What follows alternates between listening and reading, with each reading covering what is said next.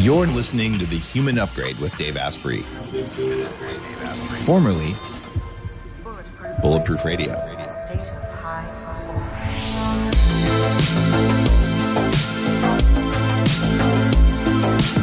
You're listening to The Human Upgrade with Dave Asprey. Today, we're going to talk with my friend, Dr. Brandon Crawford. If you were at my 9th annual biohacking conference, you would have seen him talking about brain injuries and using laser and light therapy to upgrade your nervous system and change your brain. He's a board-certified, get this, developmental functional neurologist. And he's founded 5 different ventures, including the Neuro Solution Center of Austin, which is why I've met him. He's one of the more intriguing brain guys I've met recently because, like a few other guests here, he's pushing the boundaries of what you can do. If you remember the interview with Lisa Wimberger, she has actually taken kids and adults and through her own practice had just turned on different parts of the brain in the right order to have them move their toes when they hadn't moved in a long time.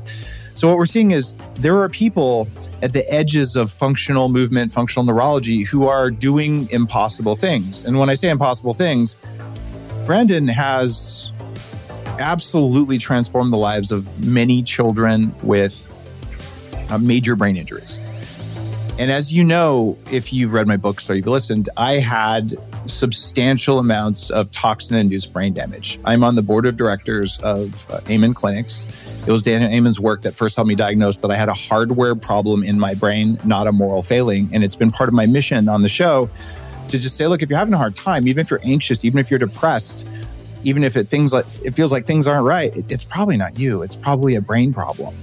And when I heard about the innovative work that Brandon was doing, by the way, another guest on the show, Johns Hopkins neurosurgeon named Marcelo Madera, introduced us, you just realize there's a thread of people doing cutting edge work around transforming the hardware of your brain, which is the hardware that runs your personality.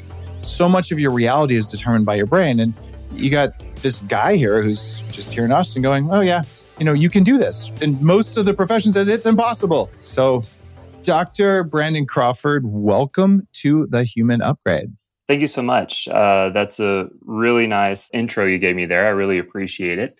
I was going to say thank you for really just putting together this entire movement, right? This entire biohacking movement.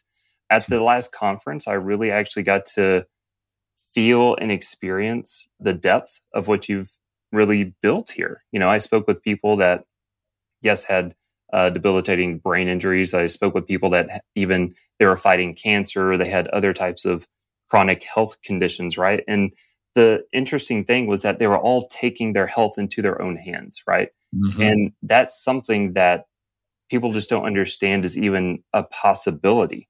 And it's amazing that you've given people the platform and just the courage to be able to do that. So thank you for that. Thank you for that amazing intro. That was very kind of you. You're so welcome. Now, you have something in common other than just being absolute rock stars, total geniuses, and just undeniably attractive to all humans. And that is obviously, if you're watching, we both have red lights. What's going on? You're in a room full of red light. Why? You got it. Well, the thing about it is my marketing director wants me to have this light coming into my face, right? Because we have to be well lit. But at the same time, I understand that there are health implications to that. So in order to negate the health complications of this blue light coming into my face, I need to surround myself with red light. Blue light actually negates blue light toxicity. And what I mean by that is that there actually is research that shows blue light actually damages brain tissue. Now, when I say brain tissue, we have to understand that the research I'm quoting is talking about the retina, but what is retinal tissue? It's neurological tissue. It's actually part of the diencephalon. It's a direct extension of the brain. And so if we have inconclusive evidence that this type of high frequency blue light actually degrades and damages our neurological tissue, then we need to do something to counteract it. So red light is the answer. And so, yes, anytime I've got this blaring light in my face, I've got to have red light around me. You are one of the only people I know who has put those two things together. You'll see the thing behind me. And by the way, we didn't plan to talk about this. I didn't even know you were going to have red light on, but I'm like, oh, look, someone gets it. So the one behind me is a Luminaire that's specifically designed for true light, which is one of the early circadian biology companies. It's when I founded. It's not when I talk about it enough on the show probably, but True Light makes these vertical things because it turns out the color and angle of light matters. So I have these in every room, and you can actually set it on daytime because you need some blue light during the day, but it needs to be above 490 nanometers. And most of the blue light sources we get from LEDs are below that, which is toxic blue light. So blue light is not good or bad. Some blue light is bad, some blue light is good. But when you're looking at LEDs, and I do have, unfortunately, an LED right above my screen there, is a very high-end one. It's set to 2700K, as low as I can get, and it's going through a diffuser, but it still sucks. So I have red lights behind me because they look cool, and I have the True Light Luminaire. I think it's shoptruelight.com is the URL if you guys are looking. And I have one of those back behind me. So what I'm getting is enough red so that your eyes are like toxic blue, healthy red, cancel each other out at least as best you can. I have a lot more cognitive resilience when I do that. Otherwise, if your eyes get tired, your brain gets tired, right? Absolutely. Yes, you're absolutely right. And, that's one of my main biohacks actually is red light therapy for my brain, whether it's my red light panel at home or actually the laser that we use in all of our rehab cases. That's one way that I keep myself mentally sharp. I was actually using gamma brainwaves on myself before we started talking here, just to give myself a little pep of energy so that we're ready to rock and roll. Love it. I do very, very similar things because after a while, you just figure out what works. So there's something else we have in common, aside from very small egos, which I covered earlier. If you're new to the show, I'm actually not a jerk. I just have a trolling sense of humor that's left over from 7th grade. Is that something that can be medically treated, my sense of humor? I'm just wondering. I don't know that you would want to. What we actually have in common is a history of OCD. And I've talked about how I had Asperger's syndrome as a kid. I also had ADHD. I had OCD and ODD, which if you're laughing, going, he was odd. No, that's oppositional defiant disorder. And if you want to know what that is, we can probably cue up a clip of the Rage Against the Machine song, the part that goes, F you, I won't do what you told me. But you just have that running as a soundtrack in your brain all the time.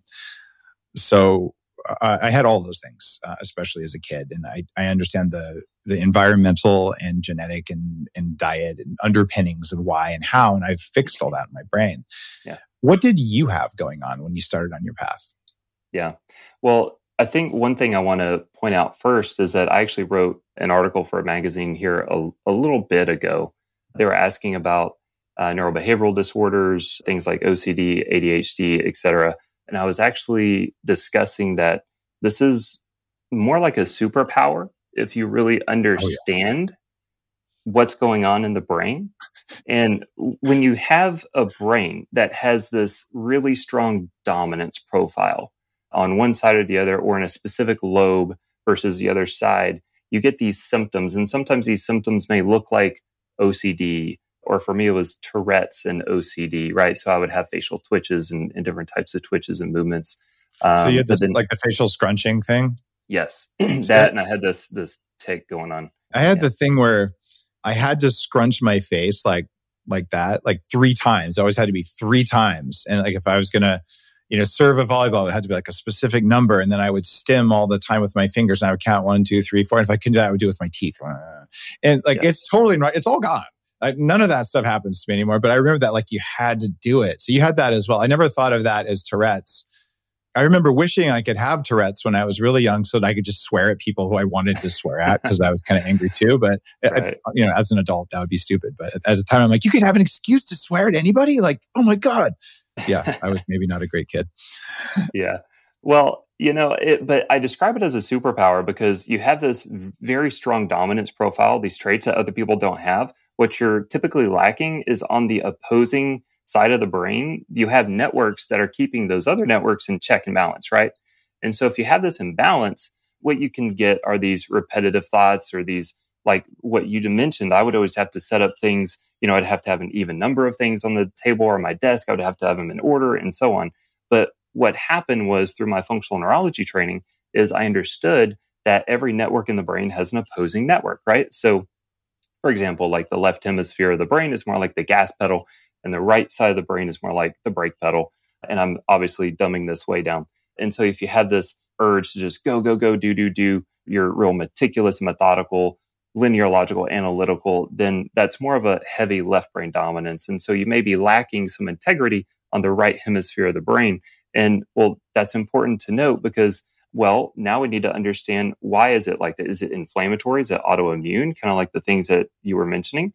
Was it from a developmental trajectory problem, right? Are there underdeveloped networks on that side? And then that lets us start to understand the therapy windows in. And so for me, I actually had some underdevelopment causing that imbalance. And so through my functional neurology training, I learned how to balance out my system by doing some really simple exercises at home. But it wasn't just the exercises, but it was the specificity and how to target those networks that we needed to balance out. I also had some autoimmune issues that were going on, a raging Hashimoto's, which is now under control. I actually got it completely into remission when I moved to Costa Rica and lived there for a while. Had some ulcerative colitis issues, mold. I've had mold issues. I mean, all the things, right? So once you start adding up all of those things, that was driving a neuroinflammatory response in my brain, allowing for this expression of symptoms that was labeled OCD and Tourette's. What if there was a way to level up your energy, get rid of stress, and take more control of your body? Welcome to Quantum Upgrade. This is a new technology that taps into quantum energy to help you feel amazing. Quantum Upgrade has a lot of different products that help protect you from EMF and help activate your body's natural healing abilities. You can expect better sleep, more resilience, less stress, and better blood flow. The cool thing about Quantum Upgrade is that the products are backed by a lot of heavy-duty scientific studies, and there's a new measurable upgrade. You can now use Quantum Upgrade to increase your consciousness levels between 1400 and 2200 on the Hawkins map of consciousness. If you don't know what that means, do some research because it's impressive, it's fun to learn about, and it's something that I've come to understand. Ready to try Quantum Upgrade? Visit quantumupgrade.io/Dave for a 7-day free trial. What if there was a way to feel younger for longer? Well, there is. Your body needs something called the NAD+ molecule to help you age well. When you're young, your body makes a lot of NAD+, and that helps you make energy, it helps you keep your DNA healthy, absorb nutrients well, and it protects your cells from stress. But once you hit about 30, your NAD+ levels start to drop. The good news is that longevity scientists have found some things that can help, like niacin, niacinamide, and Niagen. They help your body make more NAD+, even as you age. All three of these are in an amazing formula called Qualia NAD+. Check out Qualia NAD+ risk-free for up to 100 days at neurohacker.com/Dave15 to save an extra 15%. That's neurohacker.com/Dave15, Qualia NAD+. It's what I use. I have said publicly, I think at the Autism One conference, that autism and the cluster of things around it, including ADHD and the things you just went through, those are all tied to chronic autoimmune neuroinflammation that can be triggered from multiple things. So there isn't any one cause. It's what the body's doing as a result of different environmental inputs. It exactly matches my experience growing up and all. Some of it, though, is I just never learned some functional movement. So when I was going through and fixing my vestibular system, my vision system, I failed all kinds of tests, the kind of tests that you do with clients. And I spent months doing these bizarre cross-crawling exercises and looking through one eye. And these are just neurologically exhausting and kind of torturous. But when I was done, I didn't need glasses anymore because my eyes worked again. But it was like doing a WOD, like a CrossFit WOD, for my eyes and my brain every Saturday morning. It was just brutal. I'd sleep all day afterwards and just eat. Is there a better way now for people who maybe have some stuff? It's all invisible to me. I thought I was normal until I couldn't close my eyes and walk in place without spinning in circles and stuff like that. So walk me through why this stuff's happening and what we can do now versus just this kind of brutal training regimen that I did. Absolutely. So I would say that, yes, I would argue that there is a better way now. And that's basically why we've developed what we call the Neurosolution ESM methodology, right? So we have the energy, sensory, movement pillars of health, right? And so before I explain that, what I need everyone to understand is that you said a few things that were very important. Number one was how exhausted you were. And there's a difference in neurological or metabolic fatigue and just strenuous training, right? So if we're just going through all these exercises and our muscles are getting sore and we're getting tired, that's one thing. But if we're actually hitting that wall where we're actually getting neurological fatigue, we may be skipping a few steps or we may be exceeding some thresholds that we need to pay attention to. And that's important whenever we are trying to establish neuroplasticity. So with neuroplasticity, we have to understand that the brain is always changing. It's always changing no matter what. And that's one very, very important thing. I was actually going over this with a consult this morning, someone in Ukraine or somewhere in Europe. It was a pediatric brain injury. And one concept I need them to understand is that this kiddo was in a locked in state, right? So they had this severe injury. They cannot move, but they're very cognitively aware, et cetera. And all of their therapists are just saying, look, there's nothing that we can do. Sit in a corner, take some medications, keep them comfortable. And the dad said, fuck that. I don't want my kid to be comfortable. I want my kid to work and get better, that I can tell that they're there, right? And so we have to understand that there's negative plasticity and there's positive plasticity. So if we are doing nothing and we're in this default mode, like this locked in state with this little child, they will be building more and more negative plasticity, where what we need to be doing is understanding the imbalances in the brain and these dominance profiles and these underconnected networks, et cetera. And we need to be building positive plasticity. So that's important to understand. Now comes in the metabolic and the neurological fatigue component. And this is where a lot of my personal IP is in the laser world, is understanding the biphasic dose response curve, which is the hormetic curve. I'll describe that later, and its use with laser and light therapy. So it's important to note that if we're doing this neurological training exercise and boom, we hit this metabolic fatigue point, we need to stop or alter what we're doing, because beyond that, we might actually be causing some negative plasticity, right? So why do we use lasers every step of the way whenever we're doing our therapy? It's because light therapy is so intimate with cellular energy, right? Our cells need light in order to produce energy. I would even say that the majority of our cellular energy comes from light. I was going to ask you about that. So you say in your work, 2/3 of cellular energy comes from light. My research says 10% of mitochondrial energy can come from light, but usually doesn't. 2/3 is a big ass claim, my friend. That is a big claim. Okay. So yes. And this is coming from extrapolations from Gerald Pollack's work, and then also from Gilbert Ling's work. The red light thing, the stuff that you'll read about in Gilbert Ling's book, was it called Cells, Gels, and Aerogels or something? What's the last one? Yeah. It's everyone listening. If you're really into biohacking and cellular biology, you should read that book. You should read Gerald Pollack's The Fourth Phase of Water book, and actually funded a bunch of research at his lab at the University of Washington because this is such foundational work on cell biology. So what you're saying is because light transforms water to make it into exclusion zone water, therefore your body didn't have to make the energy to do that, therefore it's contributing to your energy. Am I reading you right?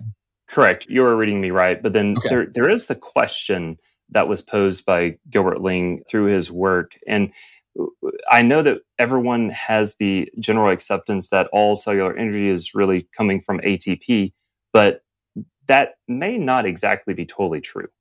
And so we have this easy water, like you said, the exclusion zone water. And what is that? Well, that's a structured type of water, right? You have these charges on either side of it, positive and negative charge. And what that's doing is essentially creating a battery, right? And so you get this battery that's created within the cell, around the cell, right? And so the conclusion is, well, okay, is the majority of our energy really coming from this, or is it coming from ATP, or is it a combination? Is it more from caloric intake? What's really going on there? And as far as I know, there's not really a conclusive answer to that. I know there's a generally accepted answer, but anyway, there's a whole tangent that we could go down on that discussion. But those are some really, really interesting topics to me. And what I've noticed is whenever we have these extremely complex conditions come in the door, that they all have this poor light exposure experience, right? They're under fluorescence all day. They're not outside. They have no sun exposure, et cetera. And as soon as we start actually changing their light exposure and altering circadian biology, very miraculous things start to happen. So what I do know is that there's a very intimate connection with cellular health and light exposure, whether it be correct light or wrong light. And just that simple approach can really make a dramatic impact to someone's health.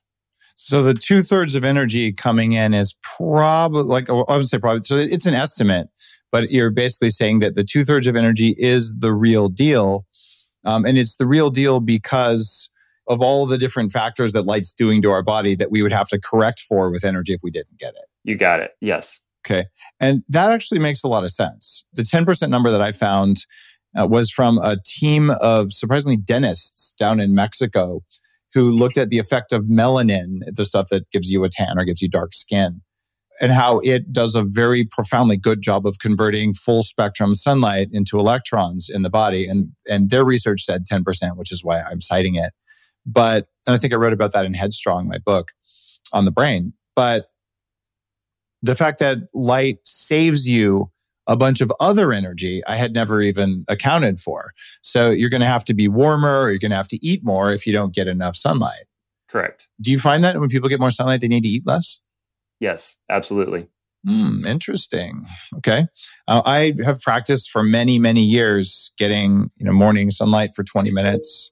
Mm-hmm. I actually inject MSH, the tanning hormone, every now and then if I start getting pale, so that I maintain the healthy glow without getting sun damage on my skin. Any other practices for getting more sunlight or getting better sunlight without causing skin harm? Well, I mean, you actually touched on it earlier that there's different times a day that we want to be outside. I'm very into circadian biology. And so, yes, you described 20 minutes outside as the sun's coming up. I want to be outside as the sun's coming up. I actually want to as well get outside at that peak time of day, right? I like that really intense sun. And I tell my patients, go outside, and especially to expose the belly, because because we want melanin even on our stomach, because that's going to be absorbed by the body. It's going to be used as energy, et cetera. And then it's also important to be outside as the sun goes down to, again, influence proper circadian biology. Everyone's talking about red light therapy beds, and for good reason. There's a company called ARRC LED that's building an entirely new class of LED devices. ARRC LED beds integrate proprietary scanning technology and frequency protocols to shape the delivery of 6 different wavelengths in dose-optimized photobiomodulation. Yes, that's a lot of words. What it is, though, is that photobiomodulation improves the underlying energetics of the cells in your body. And those changes can benefit nearly every tissue and organ and system in your body. You change your cells and you change your life. For more information, visit arrcled.com. Let's talk about something that everyone ignores until they can't, and that's that your bones get weak as you age unless you do something about it. Your bones lose calcium and a whole bunch of other minerals, and they become less dense over time, even if you do your best to eat right. That means you get more risk of injury. That means that you don't recover as fast and you don't have balance that's as good. And basically, it affects your quality of life. So if you want to keep kicking ass past your 40s, and maybe you don't want to break bones in your 20s and 30s either, it's a good idea to keep your bones dense and strong. You might have heard here that it's a good idea to megadose magnesium supplements to improve your bone health. Problem is that if you're taking a lot of magnesium and you don't get enough calcium, you could weaken your bones. You need both. You've probably heard that you can improve your bones by megadosing magnesium. Well, if you're magnesium deficient, it'll help that part of things, but it doesn't talk about all the other minerals that are required for you to have strong bones. So what do you do instead? Humic and fulvic mineral supplements. They give you the natural ratios of all the minerals your bones need, And they don't just improve your bones, they improve your sleep, your focus, your muscle recovery, and a lot more. That's why I like Beam Minerals humic and fulvic supplements. They've got every mineral your body needs for bone metabolism in meaningful amounts and in the forms your body can actually use. So how about this? Give Beam Minerals a try. Go to beamminerals.com and use code DAVE2023 and they'll give you 20% off your order. This is so critically important. In the research on light that I've come across, there's 5 things that really matter. There's the angle of the light coming in, which is not talked about in most of even this people talking about blue light glasses. I'm over blue light glasses. I use the TrueDark glasses because I account for all 5. But you have the angle of light coming in. So light above you is not the same as light in front of you. You have the color of light, red light good, blue light under 490 bad. Blue light above 490 will wake you up. So the time of day matters. And then you have the intensity of light, because even super bright red light will disrupt your circadian rhythm, but low red light won't. And then it's not just red, because within color, you have amber, you have blue, you have green, you have violet. All of those will mess with your circadian rhythm, but not all will change melatonin. So when you put all that together, you're like, oh, to get the correct signal in, go outside at sunrise, go outside at sundown. I love it. I go out around 12 to 2 most days when I'm home. I just get naked because it's easier, and I have a backyard with tall fences. Absolutely. So I just lay for about 20 minutes on the table out there on a towel and get sun on my midsection. It's enough to get a tan. It's not enough to cause sun damage, and you feel way better when you do it. But I didn't have any science about why I did it at lunch other than it just felt good. So right, kind of to mark the midday is why you're doing that? Absolutely. The sun is mainly infrared light, right? And so we need that warm feeling because those longer wavelengths produce more warmth, right? And so I want to go outside whenever you get that peak infrared, that really strong, intense, long wavelength. There's benefit to that. It sure feels like there is. And just the infrared light is going to make more exclusion zone water in your cells. What Gerald Pollack recognized was 1200 nanometer light, that's body heat infrared or from sunlight, is what makes exclusion zone water the most when the water is up against tiny droplets of fat, like your cell membranes, which is going back to Gilbert Ling's work. And so it makes sense that you want some sunlight. But if I was out there for 2 hours, I would just have sun damage, right? So the dose makes the poison, as they say, right? You got it. And that kind of goes back to the discussion on the hormetic curve or the biphasic dose response curve, right? So there's this concept of small doses are enough, and then you have your perfect dose, and then too much is going to be destructive. My argument, whenever you look at laser and light therapy and my IP, is that we're not taking into account the fact that we get sick. And sometimes we need more of something when we get sick. Just like, for example, if you get a cold, you may need more water, you may need more nutrients, more rest, etc. So your biphasic dose response curve was altered based on your state.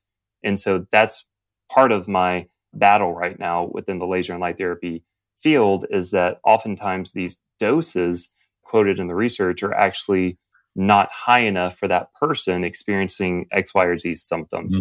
So we'll talk about dose in a minute. I want to finish up that thing about the angle of light, the sunlight and all. I don't think I shared this with you when we talked in person last time when you were over at my place. But the TrueDark glasses that I make that cover those 5 variables of light, we are about to publish a study in a journal showing that wearing that combination of angle and light and all the stuff we do with the TrueDark glasses, that it causes the same brain waves as advanced meditation if you wear them for 15 minutes. So you can literally put on glasses, do the dishes. And by the time you're done doing the dishes, your brain state has fundamentally shifted just by changing the light. No sounds required, no anything. It just happens naturally. That's how important light is. And that's why casinos and big box stores mess with the lights the way they do, because they know they can hack your brain with their lights.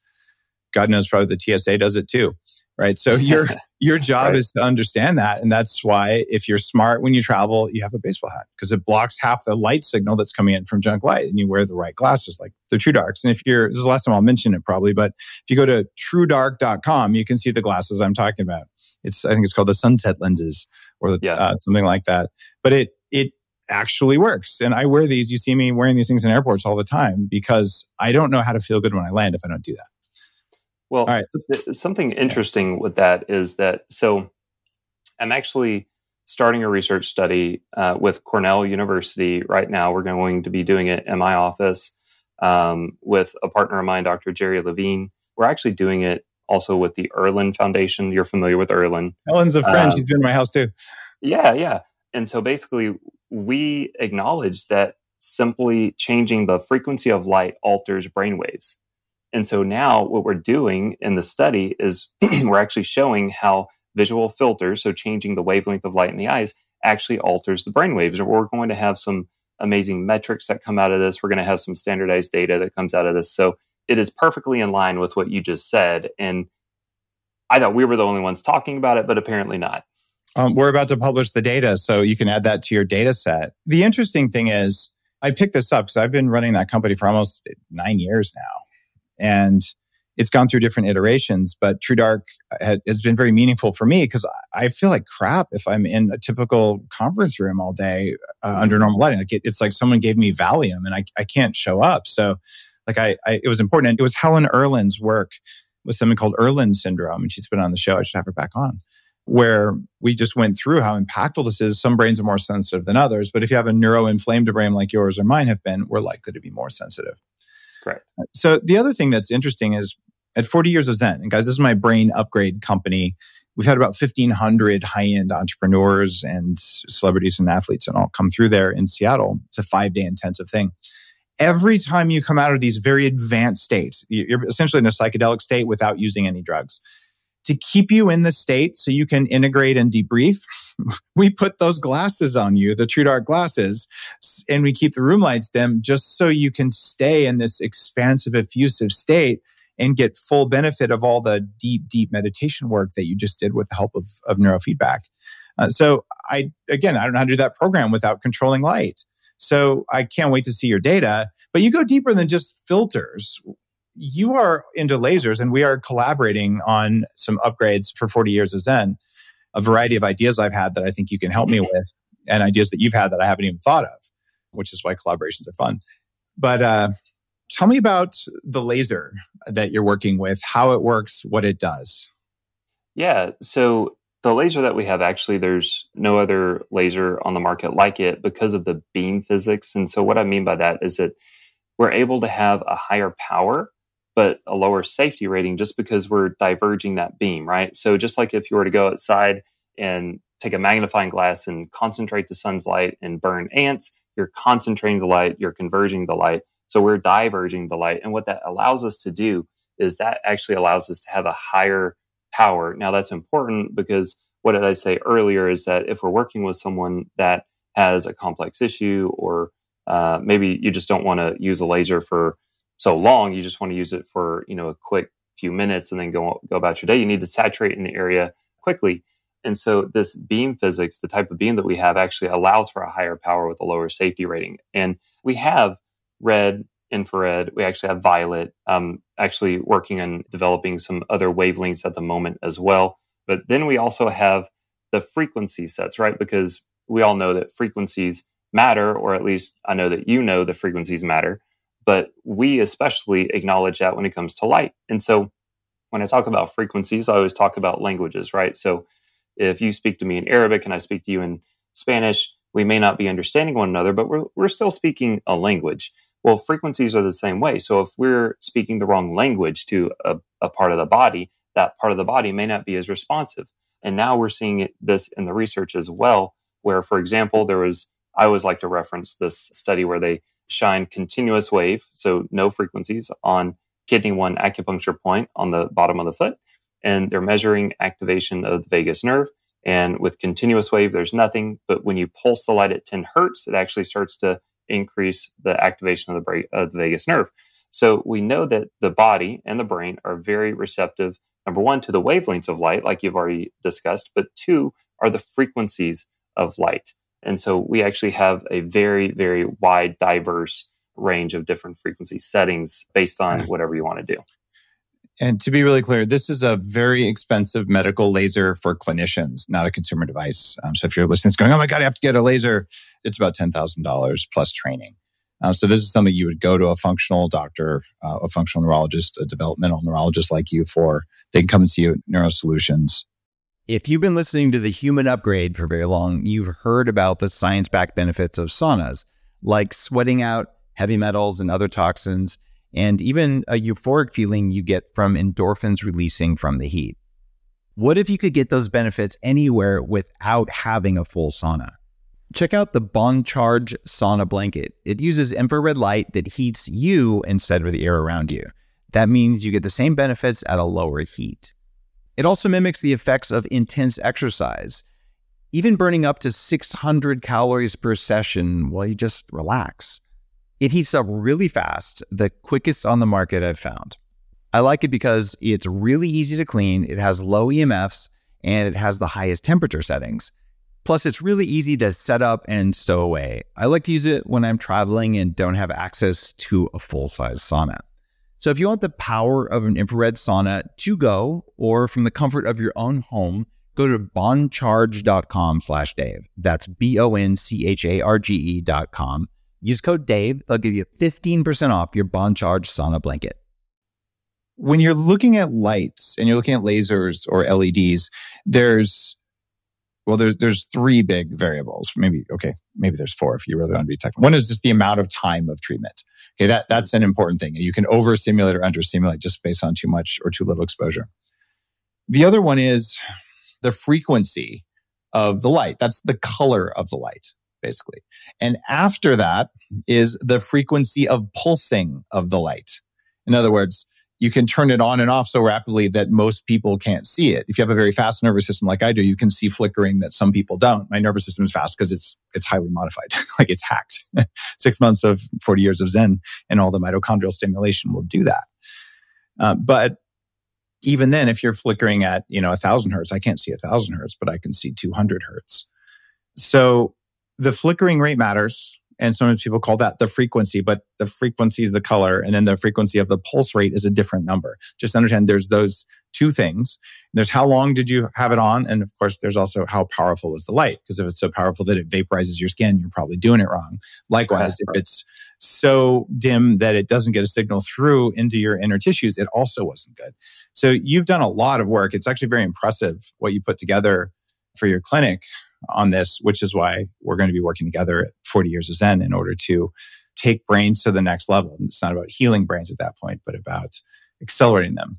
When someone comes in to Neuro Solutions in Austin, what do? You send, is this an interview first? Do you throw electrodes on their head? Do you put them in an fMRI brain scanner? Do you hold them upside down and shake them? Like what does a typical evaluation look like? Maybe all of the above. So basically, number one, we have to understand where is that person in that developmental trajectory of brain development. And what I mean by that is that your brain has this blueprint for development, right? Like we all know that a baby has to crawl before they walk. You're not going to take a 3-month-old baby and stand him up and say, okay, walk, little Johnny, let's see what you can do. You're not going to do that. Why? Because it's not time. They don't have the spinal integrity. They don't have the neurological integrity, etc. And so if you're going through life and something happens, whether it's just mild cognitive impairment or it's a severe injury, well, guess what? Your brain has mechanisms that it goes, hey, I remember how I built these networks to begin with.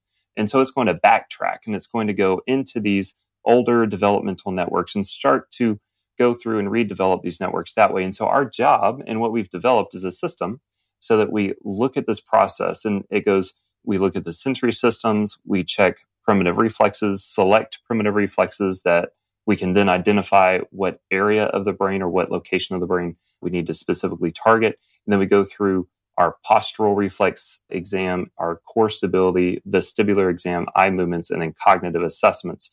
And that's going to look different for each person that comes in. But then for objective metrics, we'll also utilize QEEG. So we'll look at quantitative EEGs. We'll look at balance and coordination for those people that can stand on our system that we can measure that in.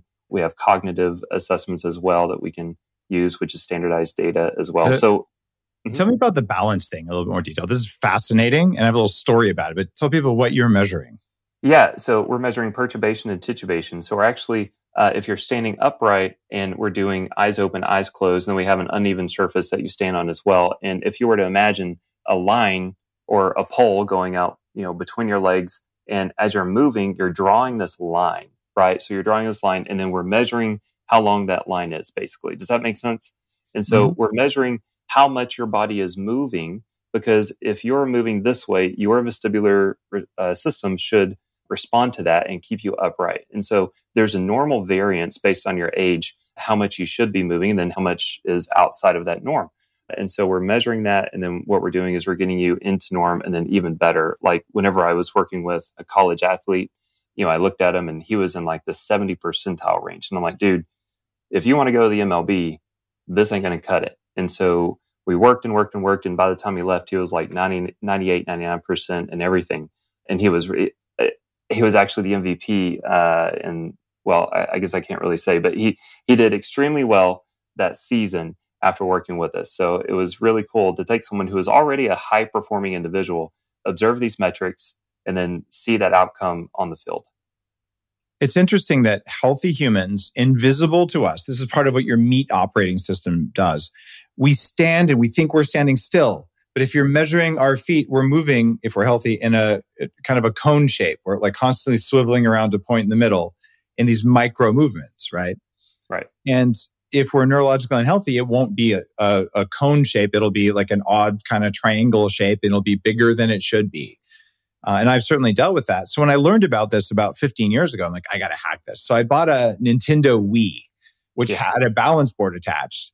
And then I was like, okay, there's an open source hack for this. So I can turn that into a feedback system. So I was going to teach my nervous system how to stand better by reducing my wobble.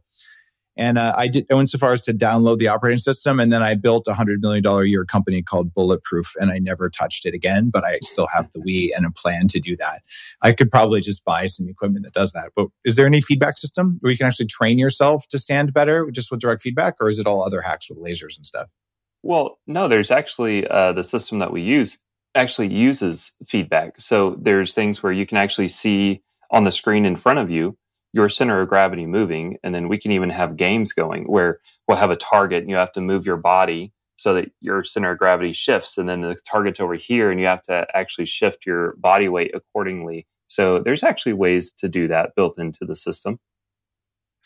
I love it that you're actually doing something that I was trying to invent in my head 15 years ago.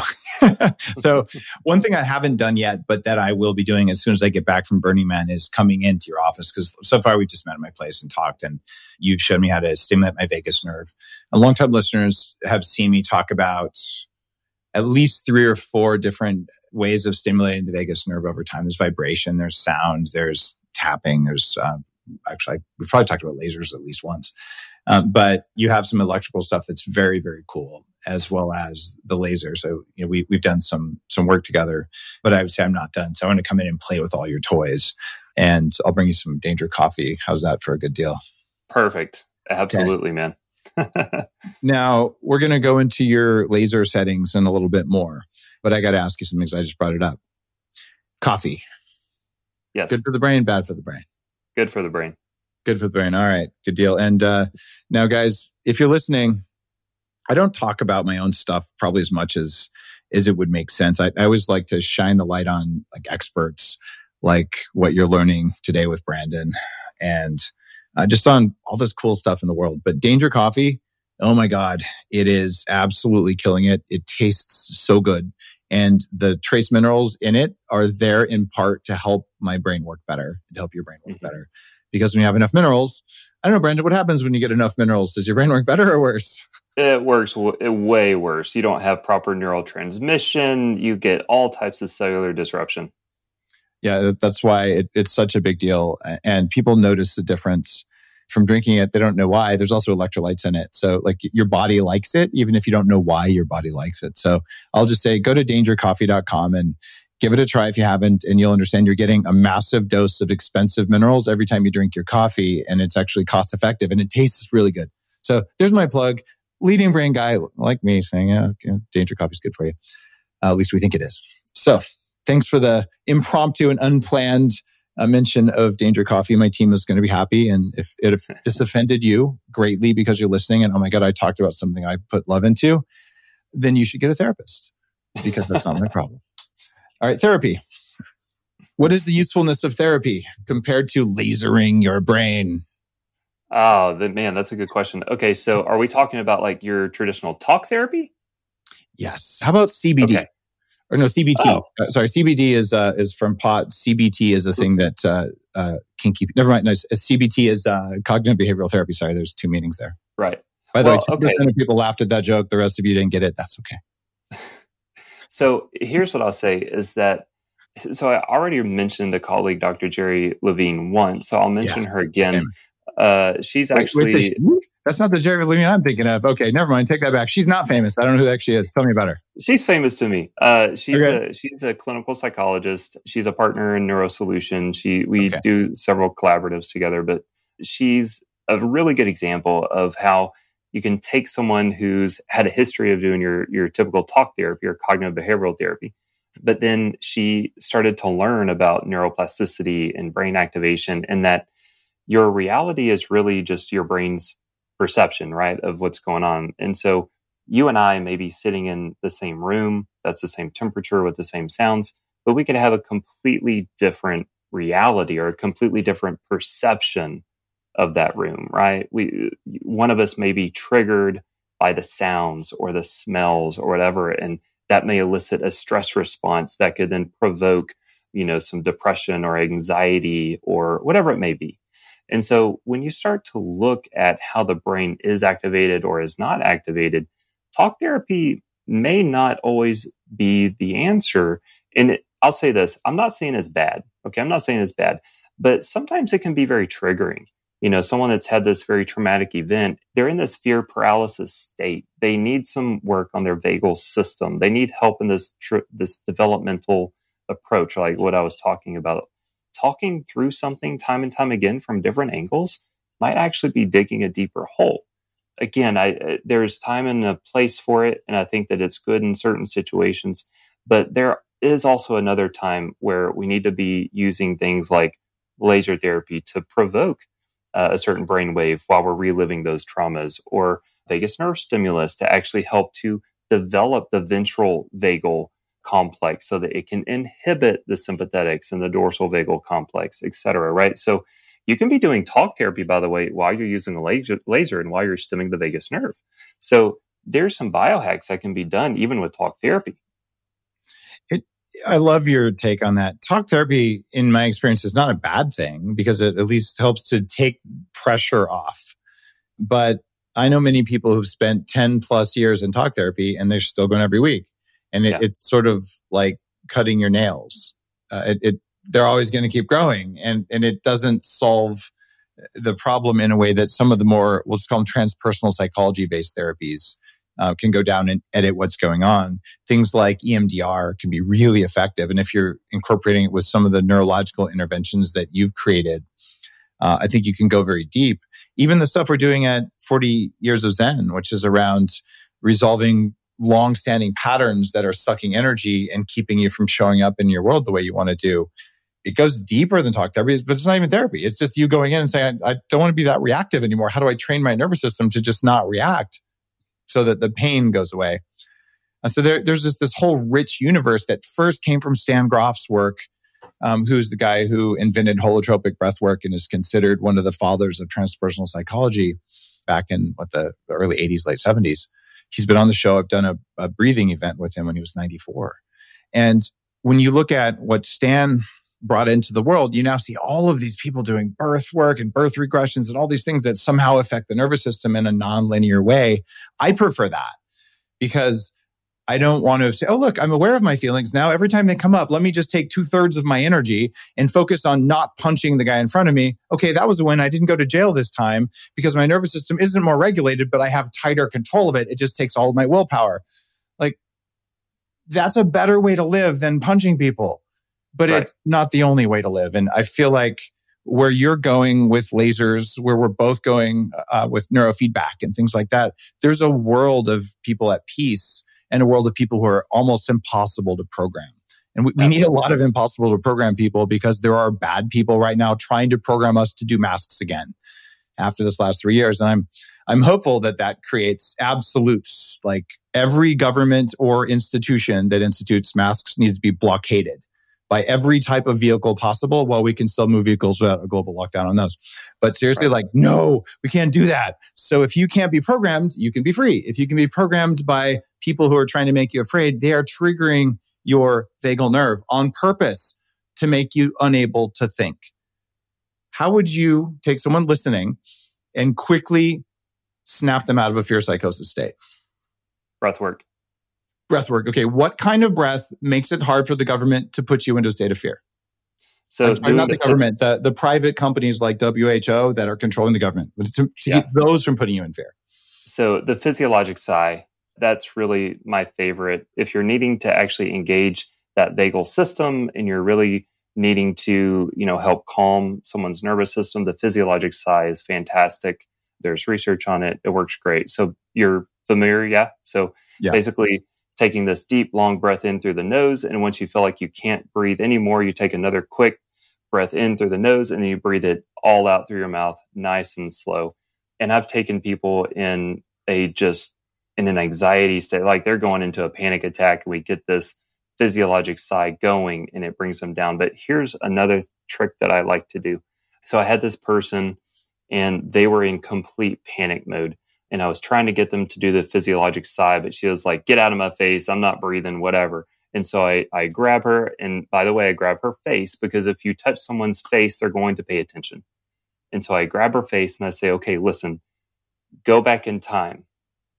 You had children. You gave birth. Yes. And she said, yes, absolutely. I said, okay, in that moment when you were about to give birth, who was there to help you? She said, no one. I had to do it myself. I said, absolutely. And did you do it? Yes. How did you feel? Did you feel strong? Did you feel powerful? She said, absolutely. I felt powerful. All right. So let's go back in that time and let's go back when you were focused on giving birth. No one can help you. You're powerful. You can do this. You're kicking ass. You can do this. And I said, okay, now take a deep breath in and now take another deep breath in. So I had her do a physiologic sigh and she didn't even know she was doing it. And it completely broke the panic attack and it was amazing. And then what did we do? And then we went and got theta waves and we started doing theta waves with a laser and started doing more vagus nerve stimulus. But that consistently has been a very effective way. You remind the person that they are powerful. And if I have a connection with someone, I know what that event is for them, then it's easy to walk them through it. But reminding them that they are powerful no matter what, so they can do it. And then having that physiologic sigh really helps. The physiologic sigh comes straight out of Buddhism. And Andrew Huberman's been talking about it recently. He was guest, I think, about number 400 on the Human Upgrade before he started his podcast, because he was doing really interesting work at Stanford. And it's been really cool to watch him take these biohacking techniques and help to popularize them. So that's one of the big ones he talks about. And it is a Buddhist technique, just like even Stan Grof's holotropic breathing. When I interviewed him about it, he said, oh yeah, my wife and I were looking for something to replace LSD when we couldn't use that clinically anymore. So we went and we found an ancient yogic breathing technique, and that's what it is. So we find we're taking ancient knowledge, validating it with biohacking and science, and then figuring out which of the ancient techniques works better for what.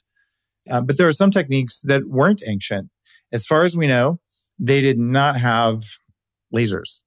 They probably had some advanced tech. In fact, there's increasing evidence that there was some earlier societies on the planet than we like to acknowledge in our current version of history. But as far as we know, there weren't lasers. The closest they had was cut and polished gems that could take sunlight, filter it, and put it on acupressure points on your forehead or on your rings. For what we know, that was the extent of the light therapy they were dealing with. But that's why ancient cuts always have a hole for the gem to protrude through on the back of a ring or a crown. Even though modern settings, they'll cover the back of the stone. Well, you don't get the light therapy benefits from it. So they didn't have lasers. They couldn't do it on and off. They did stare at candle lights that flicker, right? There probably are somewhere they had a fan or something that was rotating at a certain speed. Wouldn't surprise me. Or you the whirling dervishes, right? You whirl at a certain speed, you get lights that do that. But I think those are a far cry from 1,000 or 10,000 hertz laser blinking that you can do with the devices you have now. So this is cutting edge biohacking where light is part of the environment around us. And the definition of biohacking is change the environment around you, inside of you, to control your biology. Like, hey, I got a new way to manipulate light. Let's use it. And that's why I want to have you on the show, because you're doing incredible work. at Neurosolutions, and people fly in from all over the planet to come and see you, right? Yes, they do. I never really intended for that to happen. Just to be honest, I was retired in Costa Rica. We sold everything and my own health was deteriorating. And so my wife and I made the decision to move to Costa Rica with my kids, and life was good. And then I started getting calls. I was asked to go consult in the Middle East, actually, for neurobehavioral disorders. And so I came back here in Austin and obviously was traveling to the Middle East and doing that. But in that time, people just started reaching out, hey, I need help. Can you help me? And the answer is, I don't know. Let me take a look. Let's see. Let's talk. And it's really just about giving people hope that there are answers. There are things to be done. I don't know what the future is going to look like for you, but I know it can be better than what it is now. And it's grown into this massive movement, really. I mean, like I said, just today, I was talking with someone from the Ukraine. After I get off here, I talk with someone from Australia, and it's a global movement. People want more than what traditional medicine is offering, and we have it. And we're not the only people that have these technologies and things. We're the only ones that have the methodology that we use. But traditional medicine needs to grow up. They need to understand that there's answers that they don't know. And it's okay not to know the answer, but it's not okay not to pursue it, right? They need to open their eyes. They need to go, okay, there's more that can be offered here. People are suffering and they need some hope. Yeah, they do. And there's so many new things you couldn't do even 10 years ago that have come out. And it's so beautiful the way you just described, even just doing the physiologic sigh. You can do that while you're watching, whether it's CNN or Fox, it doesn't really matter. You can watch the little ticker about whatever latest variant, whatever nonsense. You can actually do the sigh and everything on the screen turns into a cartoon. It's just not a particularly good cartoon.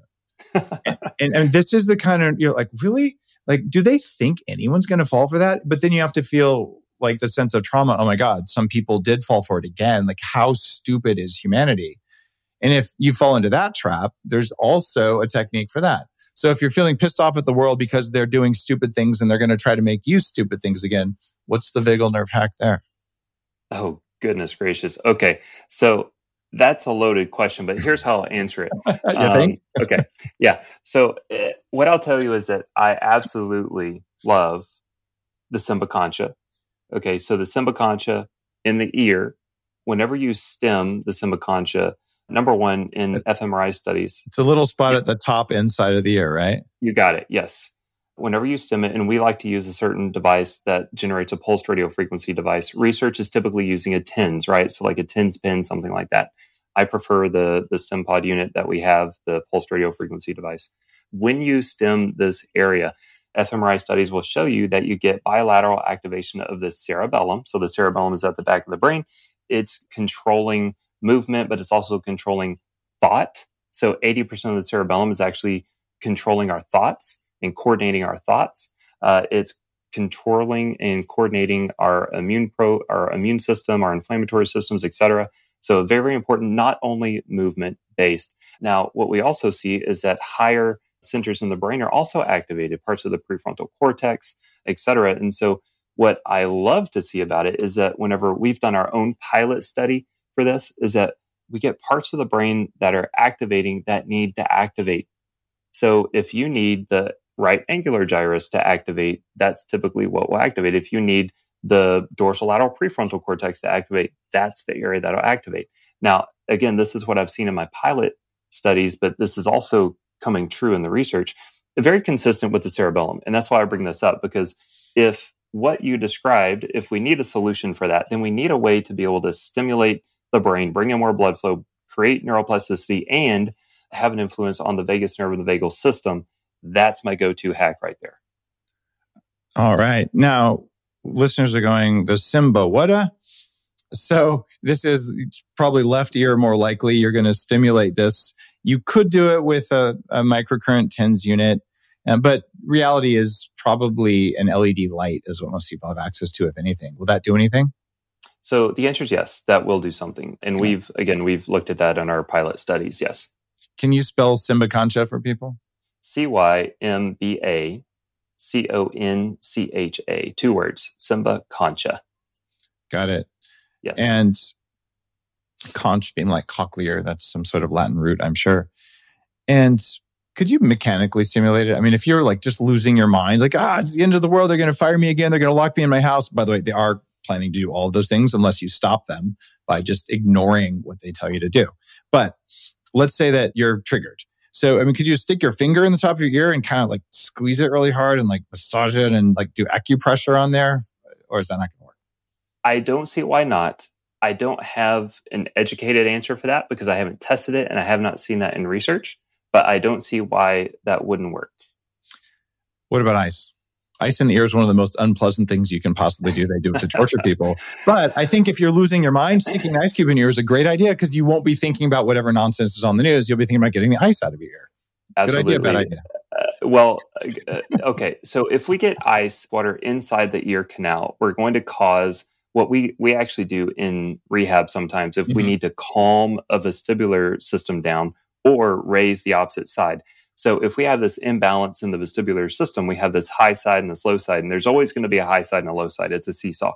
So we can put ice water in that side, and what it'll do is it'll shift that side down. Yes, correct. It'll shift that side down and bring the other side up. The goal is to bring balance, right? That's the goal. That's called a caloric stimulus. So preferably, unless you know that that's the side that you need to put ice water in, maybe tilt your head and put it on the Simba Concha so it's not dripping down into the ear canal. Right. But I will tell you that cold stimulus on the tragus, right? So cold stimulus on that part of the ear. That's like the sticky outy front part that you could pierce, but you're not going to because it would be weird looking. But some people do that when they have a nose ring and that wasn't enough. That one? You got it. Like I'm going to show it as best I can. It's like that front little bit. Yeah. So there's some information out there. I can't remember the study, but that you actually do get vagus nerve activation, vagal system activation, whatever you get cold stimulus on that part of the ear. So I would assume that it would work as well for the Simba Concha. Okay. So to summarize all this stuff, you're watching the news, you're watching the heavily censored feed on most social media networks that now, by the way, we have absolute proof was censored by the government. And something triggers you that may or may not even be real. But someone wants you to think it's real. And it got through your cognitive filters and it triggered your nervous system. And now you're like having a panic attack, which is warranted when there's an attack on your freedom. So what do? Well, you could just be reactive, which is what they want. Or you could say, all right, I am going to do the physiological breath, right? And then if you have lasers or electricity, you could stimulate things. You could do other vagal things. You could try pressure on the top of the inside of your ear, but we don't know if that's going to work, but it might. Or you could possibly ice the front little tab on your ear here. And I would suggest, if nothing else, just pour the ice water in your ear canal and scream because you won't give a shit about what the government's telling you to do because the ice is going to have your full attention. And the bottom line is those commands from bad people are not valid commands to your nervous system. You don't have to follow them. So I'm hopeful that this is just a way to get yourself out. You still have to deal with the situation and whatever they're trying to do, but you don't have to deal with it from a place of fear. And when you deal with it from a place of gratitude, a place of surrender, a place of peace, but a place of ultimate power, there's not as much that they can do that they think. Right. So follow the leadership of people who are doing that and make sure that you know the tools to snap yourself out of a trance that is carefully designed by bad people, because it is happening. Very well said. You don't have to agree with everything I'm saying there. I just want your neurological take. You might think that, the people forcing masks on small children are saving the world. I respect the right. No, I mean, I really, I like that you bring that up because we actually have had a handful of cases now, and probably more than that, of now that, the whole COVID thing happened and everyone was wearing masks, but we have this demographic of children that grew up not really being able to get the full exposure to people's facial expression. And facial tone is all about social engagement, right? So our ability to have what's called neuroception is based largely on being able to read one's face. And so if we're covering up a large part of the face, our children, those children that were of the age where they were supposed to be learning about facial tone and social engagement, they didn't get that.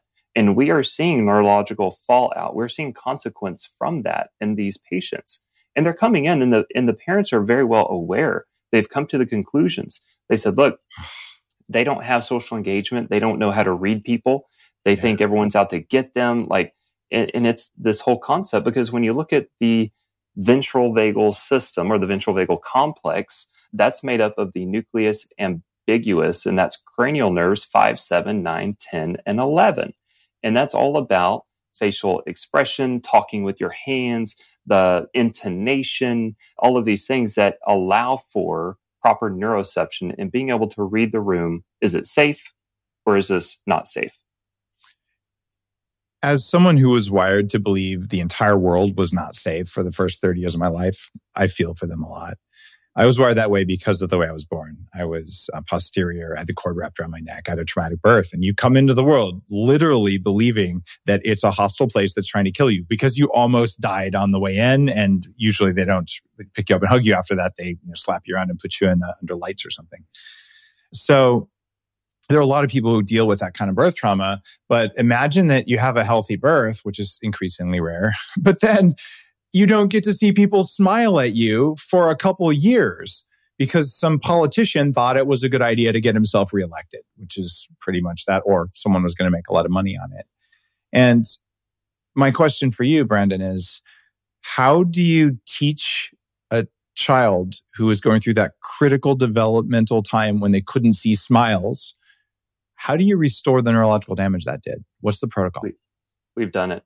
We've done it time and time again. And I'm telling you, and I'm going to try not to cry when I talk about this, but we have these kids that come into the room and we bring changes of clothing because we sweat having to help hold the kids, and we're punched and we're kicked and we're bitten, right? And we're not trying to harm them. We're just trying to do our protocols and our methods and do our things. These same children come back. This just happened last week. Come in, they hug us, they kiss us, they tell us thank you. And again, I'm trying not to tear up, but it's possible, right? And it's possible because we understand the development of the nervous system, and we apply these modalities specifically and targeted so that we develop the specific networks that are underdeveloped. It's not this shotgun approach. It's not this, just run through this protocol, run through this system. No, it's not a system. It's a, where are you in this developmental timeline, and what can we do in order to generate change, in order to create positive neuroplasticity? But there's something else to be noted, is that when you come into our practice, we're not in white coats. We're in athleisure. I'm in yoga pants and I'm in, Lululemon today. And our rooms are like this. We have whatever type of light. Some kids respond better to green light. We see actually a lot of autistic kiddos. Initially, we have them in green.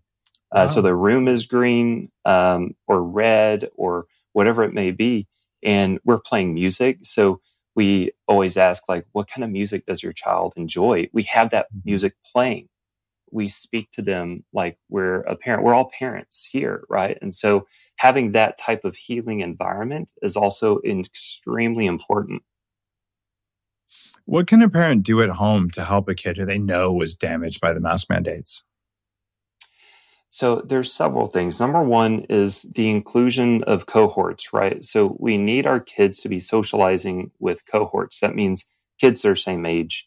And so finding a friend and then adding a couple of friends and having initially this environment that is somewhat controlled so that you can kind of help them out, right? And then letting them eventually figure it out on their own. Now, I say that, but then there's also some strategies like we've already discussed. The Symbicontia is a big window in for these kids as well. So if we can actually stem the Symbicontia, and then we actually will use laser therapy as well on these kiddos. And a lot of parents like doing that at home. It actually works better for them, or maybe they are across the world and we can't be with them the entire time. But basically, we can actually teach them how to do a lot of this work. Sometimes they need to be doing primitive reflex work, and we teach them the primitive reflex work and how to work through a Moreau. Like the Moreau reflex is huge in these kids.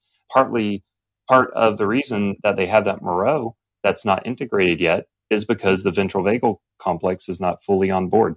So there's several different strategies, and it really kind of depends on exactly what's going on with that kiddo. So for parents, the first thing that they can do is find another child who's in a similar situation or another child who's not in a similar situation, and then pair them up and do fun things together. That's going to depend on that kid, right? Okay. So, for example, some kiddos, they may be so severe that they don't need to be with another kid in that similar situation. It's not going to go well. They're not going to engage with one another. But finding a kid or someone that has a child that is willing to talk to that child, acknowledge that child exists, and understand that the playing back and forth may be a little altered. One really good example are my own children. They get to come in and they see everyone that we get to work with. And so when they're out in the world and they see someone that's struggling, they don't see someone that's struggling per se. They go up to them and they're like, "Hey, how's it going? What's going on?" Like I remember we were at some restaurant and there was a child that had some developmental issues and they had some physical deformities. And my kids went over to them and literally just started talking to them and playing with them. And that kid acted like this had never happened before. It hasn't ever happened before. And the parent came over to my wife and I and said, "This is the first time another kid actually engaged with my child." So understanding that we need to be talking to our kids, we need to be showing them that, these differences that everyone has it's just that. We're all the same being. We're all of the same thread. Engage with others. You never know what they're going through. But, it really does kind of depend on the situation. Okay. And that's the difficulties here. So I'm hoping we have more support groups that form and just more acknowledgement. Your kids missed out on something as a result of that. And we all did our best. And if you have any guilt as a parent over the fact that was happening, there's a lot we didn't know then, and a lot has come to light since then. Number one, don't let it happen to your kids again under any costs. Right. We know that it's not worth it. We know our kids are safe. If they get sick, they get better the vast, vast, vast majority of the time. So it's one of the things we have to have compassion for the rest of their life and for their children's life because they'll pass it on. If your kids don't get something from you when they're 3, they won't have it. And then when they have kids who are 3, they won't get it. And it's generational until someone breaks the cycle. So if your kids were damaged by societal stuff, then it's your job as a parent to the best of your ability to make yourself whole and then to share that sense of peace and calmness with your kids. And some people are going to come and see you. Some people might see a developmental neurologist where you are. And I'm sure that there are support groups and communities online of parents who are working together to do this with care providers and all. So it's possible to restore the brain beyond anything you believe. People with severe brain damage, people like you and I who had ODD and OCD and ADHD, in my case, Asperger's, and just all kinds of stuff that I wouldn't wish on anyone that we have overcome. I spent a huge amount of money doing it because I didn't have any direction. I just did everything. And now I feel like with the biohacking protocols that are on the website, the knowledge that you're sharing with the world, Dr. Amen's work, Lisa Winberg, all these people who are contributing to our knowledge of how things work, we can make the change happen affordably for millions of people with what we know today. We just have to acknowledge that there was a problem, which means we'd have to quote Richard Nixon and say, mistakes were made. And we know the names of the people who made the mistake, and maybe they'll be held accountable. Maybe they won't. I wouldn't bet on it in the world we live in today. But that doesn't mean you can't undo the damage they did. And that is what I wish for you for listening to the show. Thank you for your time listening to the show. And Brandon, thank you for doing this advanced work on hacking kids' brains. Where can people find your clinic in Austin? What's the best URL for you? Yeah, so it's neurosolutionatx.com. So neurosolution, the letter ATX.com. All right. I'll link to that in the show notes, and I'll tell you, you know what you're doing. Thank you, sir. I appreciate it. You're listening to The Human Upgrade with Dave Asprey. A Human Upgrade, formerly Bulletproof Radio, was created and is hosted by Dave Asprey. The information contained in this podcast is provided for informational purposes only and is not intended for the purposes of diagnosing, treating, curing, or preventing any disease. Before using any products referenced on the podcast, consult with your healthcare provider, carefully read all labels, and heed all directions and cautions that accompany the products. Information found or received through the podcast should not be used in place of a consultation or advice from a healthcare provider. If you suspect you have a medical problem or should you have any healthcare questions, please promptly call or see your healthcare provider. This podcast, including Dave Asprey and the producers, disclaim responsibility for any possible adverse effects from the use of information contained herein. Opinions of guests are their own, and this podcast does not endorse or accept responsibility for statements made by guests. This podcast does not make any representations or warranties about guest qualifications or credibility. This podcast may contain paid endorsements and advertisements for products or services. Individuals on this podcast may have a direct or indirect financial interest in products or services referred to herein. This podcast is owned by Bulletproof Media.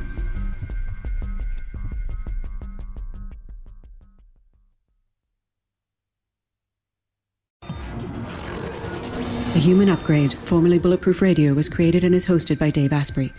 The information contained in this podcast is provided for informational purposes only and is not intended for the purposes of diagnosing, treating, curing, or preventing any disease. Before using any products referenced on the podcast, consult with your healthcare provider, carefully read all labels, and heed all directions and cautions that accompany the products. Information found or received through the podcast should not be used in place of a consultation or advice from a healthcare provider. If you suspect you have a medical problem or should you have any healthcare questions, please promptly call or see your healthcare provider. This podcast, including Dave Asprey and the producers, disclaim responsibility for any possible adverse effects from the use of information contained herein. Opinions of guests are their own, and this podcast does not endorse or accept responsibility for statements made by guests. This podcast does not make any representations or warranties about guest qualifications or credibility. This podcast may contain paid endorsements and advertisements for products or services. Individuals on this podcast may have a direct or indirect financial interest in products or services referred to herein. This podcast is owned by Bulletproof Media.